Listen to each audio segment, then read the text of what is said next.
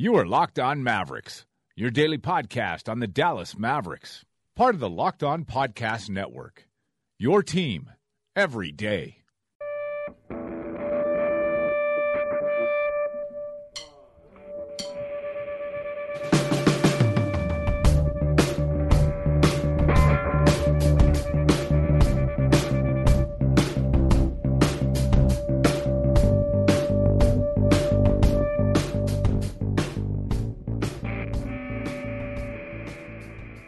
All right, welcome into Locked On Mavericks for Tuesday, November 29th in the year 2016. My name is Mike Marshall.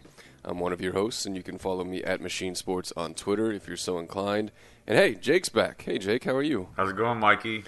Doing awesome, buddy. Doing awesome. We got a win the other night. Got a win, a hard-fought win. We got a Wes Matthews-fueled win. We did. He was playing like a maniac. Fourth quarter was pretty special for him. I don't know. I mean, it's almost like disappointing whenever he's really good because you're like, man, there's a little something here if you don't expect much. But then that's like the faintest praise ever. But right, if you lower the conga bar low enough or bring it up high enough, I guess, he'll get under it. He sneaks under it every once in a while and impresses you. And I have my first Mavs game of the year tomorrow night. Wow, that's incredible. We haven't done a post game.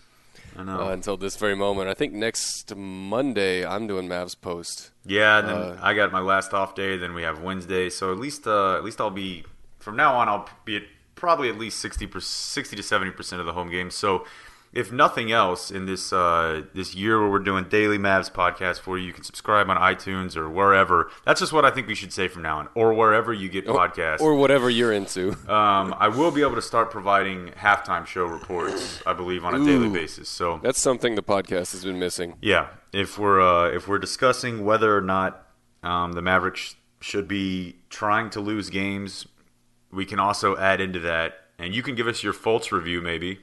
Yeah, that's happening Thursday. On Thursday. So Thursday's podcast will likely be about 1 minute on the Spurs, about 8 minutes on Rubber Boy, and about 5 minutes to 6 minutes on Markelle Fultz, so we can keep these things at 15 minutes for you and keep you sane throughout the Mavs season. That's the loose run sheet as of right now for Thursday. Mm-hmm. We are part of the larger Locked On Podcast Network. Check out your favorite football team, your favorite fantasy sport to partake in as well. I don't think the Cowboys podcast is going to scout Deshaun Watson or anything like that this weekend, but we're going to see, or I'm going to see, maybe with Justin Wednesday nights, go see Markelle Fultz over at TCU. So that's going to be fun at least. But let's pick up a conversation we were having last time we were on, which was exactly a week ago today before we took our Thanksgiving break. And that is the idea that everyone in the room is going to silently but overwhelmingly agree that this thing needs some formation of a rebuild. And everyone nodding, and we're not going to say this publicly, like Cuban yesterday, whenever his comments came out, that no, we're not tanking. But he also added in there, well, we're not playing well enough to win either. So what really annoys me about Cuban every time he makes one of these comments is he tries to poo-poo on the draft as if he's watched any of it, which really annoys me. He's like, I didn't see none of these kids were on the cover of SI yet, so there's no Shaqs or LeBrons in this draft, which is just annoying to me from somebody that really loves teams that are built through the draft. But anyway, so say everybody agrees that this is the end of the rope. We really tried to put together a great team. This is not the anomaly. This is the new future for the Mavericks. And it needs to be built around Harrison Barnes. And going forward, this is a breakdown, build back up situation.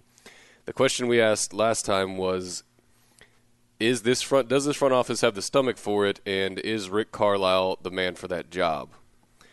And he was on True Hoop with Mark Stein, which I would advise you to listen to, and he said some interesting things, pardon me, along those lines. The thing that kept getting to me is he's done this, I don't know, through the first 16 games pretty repeatedly, which is saying, just got to get through this. Just got to get through this. Just got to get through this. And then I'm like, are you talking about this season or this stretch of games? Yeah, I mean, he's not going to actually come out and say, hey, I'm okay with us losing. And I do think that they'd probably be 3 to 4 wins better which would put them, not that far under 500 if they were 7-9 right now if they were fully healthy. It's probably not reasonable to expect a team this old to be fully healthy, but even with Dirk, if they just had fully healthy Dirk, which he's been pretty healthy over the last 5 years, I think they'd be better. So I don't think it was that's an obvious statement, but they would still be around what we thought they'd be.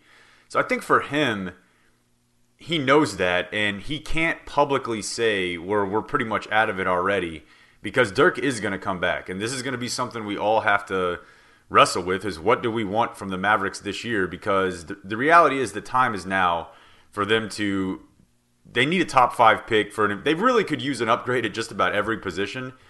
Yeah. So I think that he knows that they're not going to make the playoffs this year. I think he knows that they probably – given that they're 10 games under 500 right now, I think he probably knows that they don't really have to try to do anything to end up with one of the 5 worst records in the NBA right now, because they got off to such a bad start, and there's so many other teams that are good and actually trying to win now and that are way younger. I mean, who's to say that this is the only injury Dirk will have this year?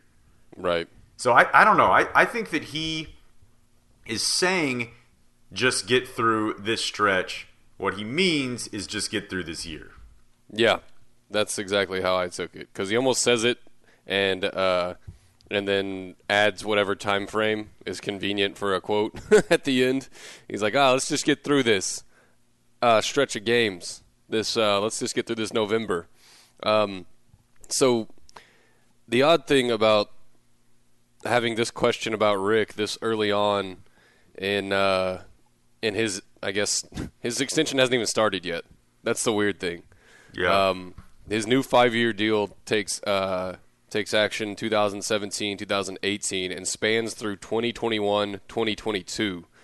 So he's got 5 on top of the end of his current deal, where he will be at that time, whenever it starts, it might be different, but right now that's the richest contract for any coach that doesn't have executive privileges, basically, and he probably does have some level of executive privileges with this team. But sure, he signed on through 2022, which tells you that he has fully thought through what the next step is after Dirk Nowitzki. But I don't know if he honestly thought that was rebuild. I don't remember when did they redo this contract in the middle of the season last year. That seems right, yeah. But I can pull up I don't know. I mean, I think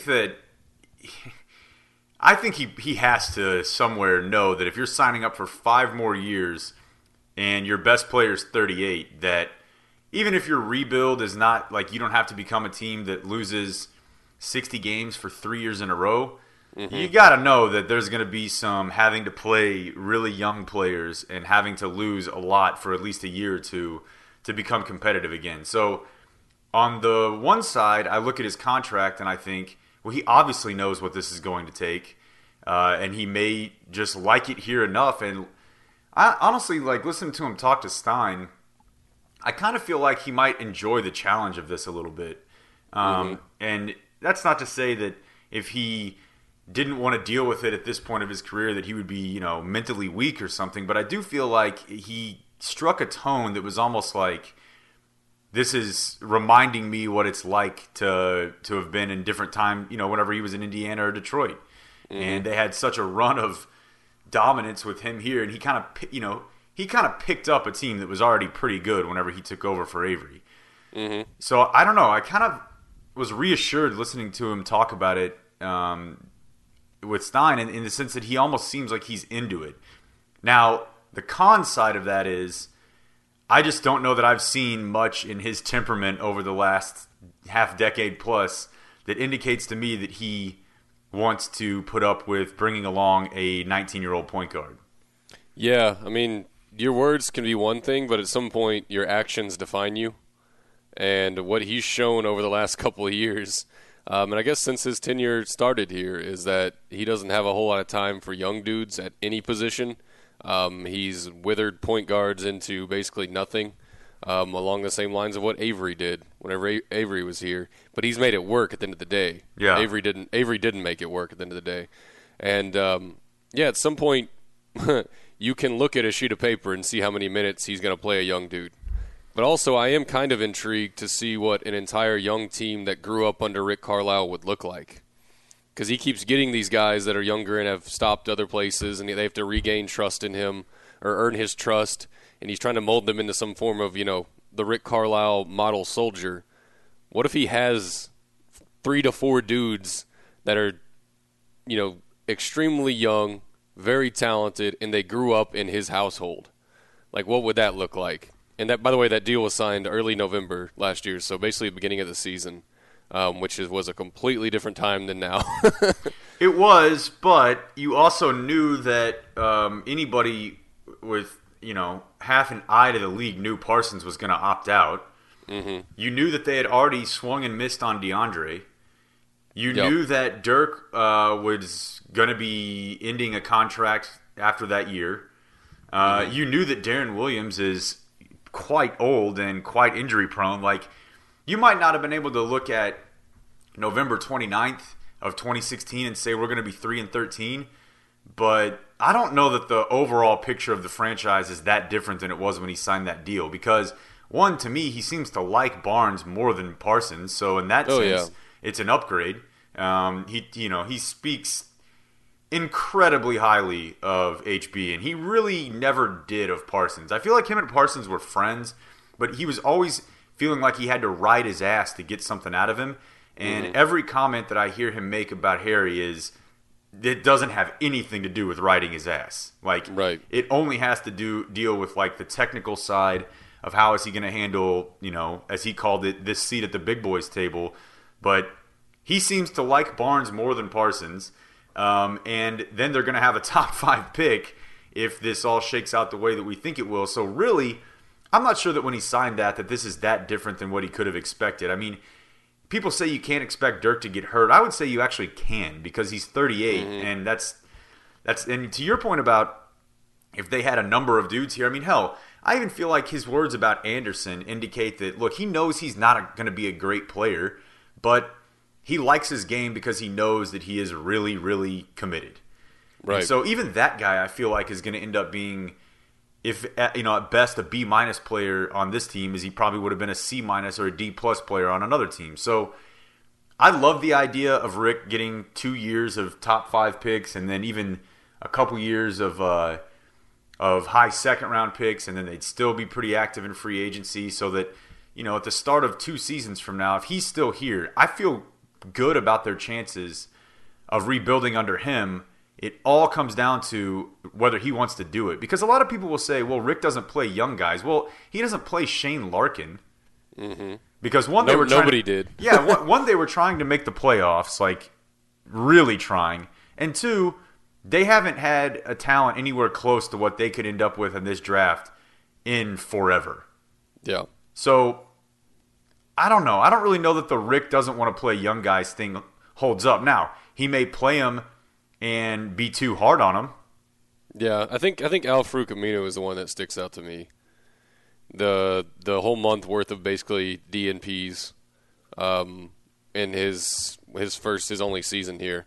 Whenever he played pretty well the first month, couldn't shoot, so they stopped him down and made him work on basically shooting for a month. And then he came back and earned himself a 4-year, $40 million contract, Even that, though, was complicated by the fact that they had positional glut they were still trying to play Dirk a ton, and they were, obviously, anytime Parsons was healthy, they wanted to get as much out of him as they could because they knew that he wasn't under contract that much longer. And Aminu really came along when Parsons wasn't playing, which was quite often. Mm-hmm. But even that has been weird. The reality is that as much as it's going to suck to see Dirk go, it will in some way lighten the burden they have on personnel decisions with like, oh, you can't play this guy with this guy doesn't fit here, we can't do this here. I mean, it's going to be, if nothing else, a blank slate. Mm-hmm. Yeah, and he used the quotes, the end of the world as we know it whenever Dirk leaves. Which that scared me a little bit. Yeah, that did. I don't know if he's just being dramatic or, he's clearly thought past this moment and even next year's moment.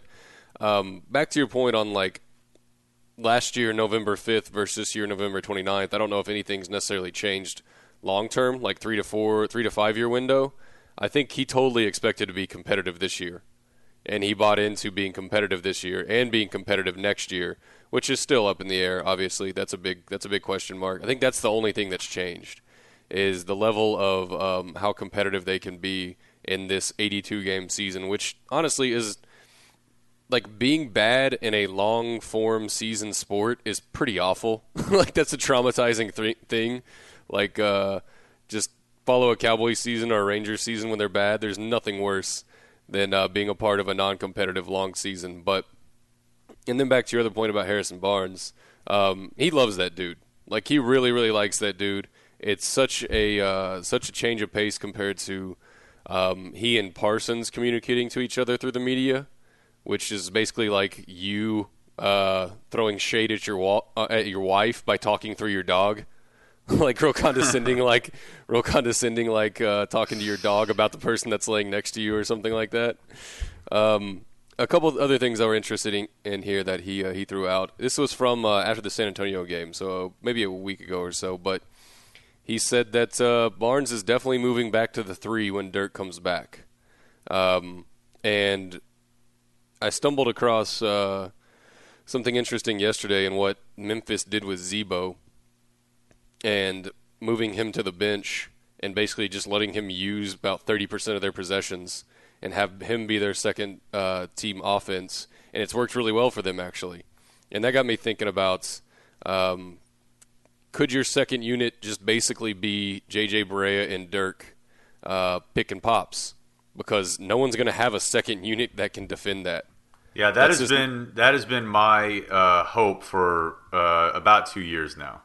Yeah, I think that'd be brilliant. When we had discussed the possibility of keeping Parsons, to me it was like, I just don't want to play this guy at the 4 anymore. And you see sometimes Barnes is better equipped for it than Parsons is, so you can have the conversation a little bit more. But it's much more likely that he ends up getting Anthony Davis or even Ibaka backing him down a little bit playing there. But I don't care. I just would rather roll with him at the 4 and need a significant upgrade defensively from what Bogut has been. Although he's come along a little bit and his passing is still as great as we thought it would be.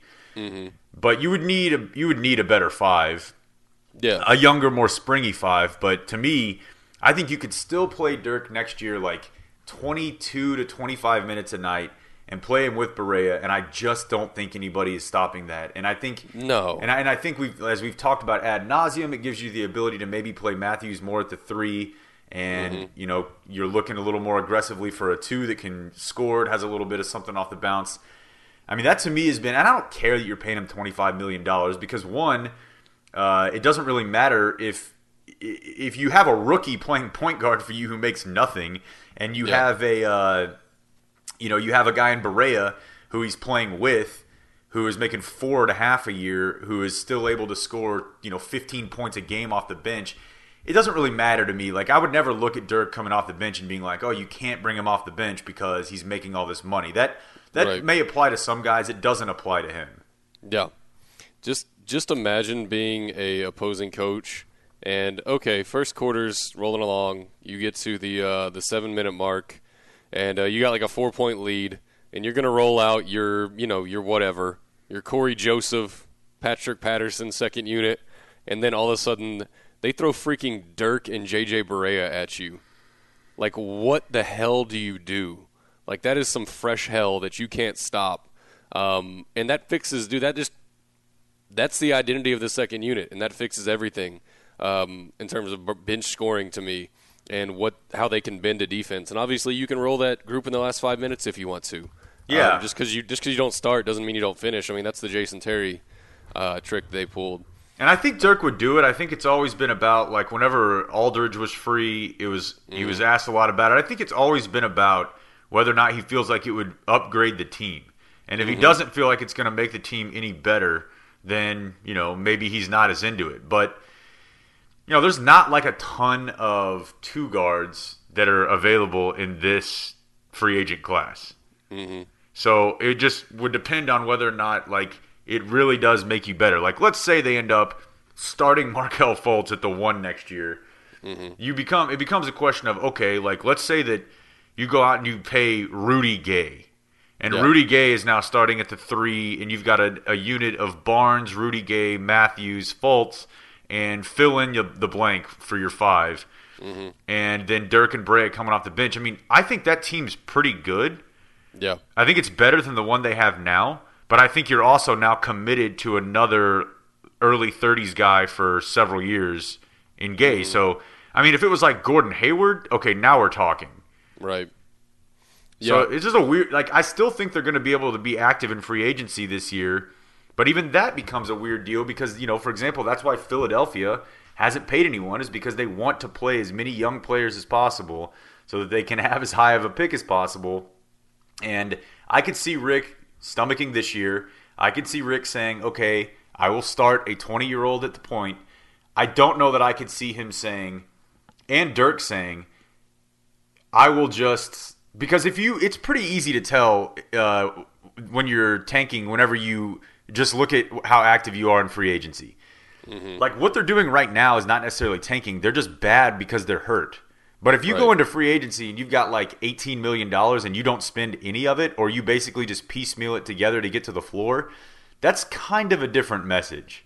Mm-hmm. And Dirk is not going to the bench if the decision is that they're going to start like Justin Anderson at the 2. And, you know, like, he's only going to go to the bench if it makes them better. And I think that's possible to do.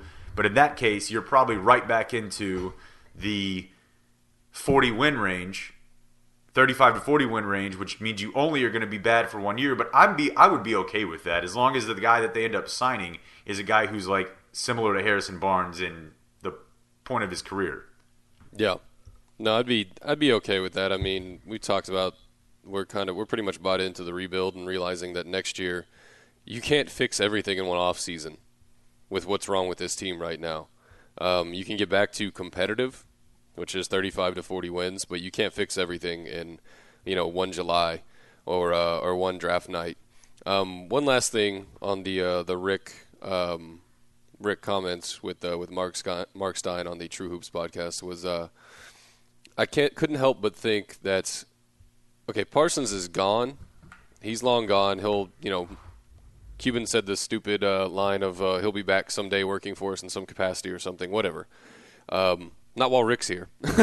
But I wonder if the Parsons thing and, pardon me, his relationship with Cuban caused any kind of schism between Rick and Cuban in the front office at all.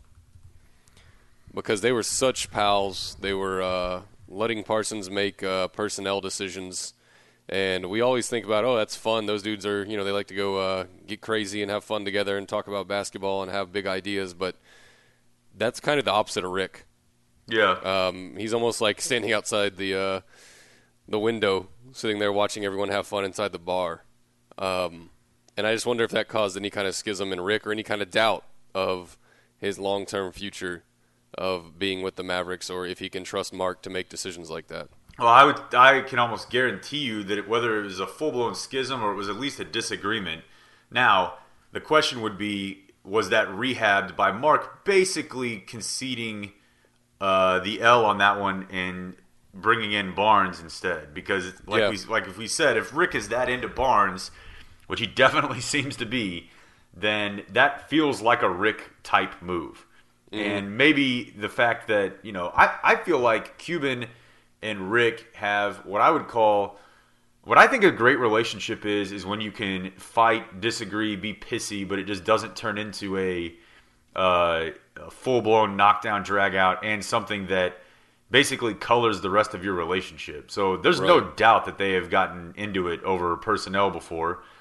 And they probably have gotten into it over things like Cuban yelling at refs or banning media from the Mavs games or whatever. But I think the fact that they brought Barnes back, that to me feels like at least some level of, you know, white flag from Mark. And I'm not saying he doesn't like Barnes too, but if they would have brought Parsons back and then Parsons. Because even think back to the Rondo trade. We all know Rick didn't want the Rondo trade, but he tried to make it work because he knows that's his job. Right. And there aren't that many teams in the NBA that he could go to that would be good teams where he's going to have as much of a personnel say as he does here. Yeah. I mean, they're just that list is pretty short. You've got to basically go to a situation like Van Gundy did in Detroit if you want that level of personnel control. They're coming along nicely, but that's a different deal. I think that, I don't know. I think that the fact that they went the direction of Barnes to me says that if they had brought back Parsons and then Rick is having to play a guy who, first of all, is somewhat of a liability in some areas and more importantly is not available like half the season. I mean, I just think that's what ended up pissing off Rick about Parsons is it's like, dude, I can't get a rotation. Yeah. I feel like Rick has in his 10 cards that he has in his pocket, he has a couple draw 4 cards that he can use maybe once every other couple of years, and I feel like the Parsons deal was one of them. Yes. He put his foot down and said, you've had your fun. This hasn't worked. This guy never plays. We can't add other players because of his salary. This has to end. Yeah. Like, you got to straighten up a little bit. A come to Jesus moment for Cuban. But all right, fascinating stuff with Carlisle. Tomorrow we might preview Spurs a little bit and then discuss some of the articles that are flying around about the Mavericks at the moment. So, thank you for listening to Locked On Mavericks. They host the Spurs tomorrow night. Jake will be on the post-game call, and then they fly out to Charlotte the next day. So, thanks for listening. Feel free to rate, review, subscribe on whatever the hell you use. And, Jacob, thank you for your time. Yes, sir.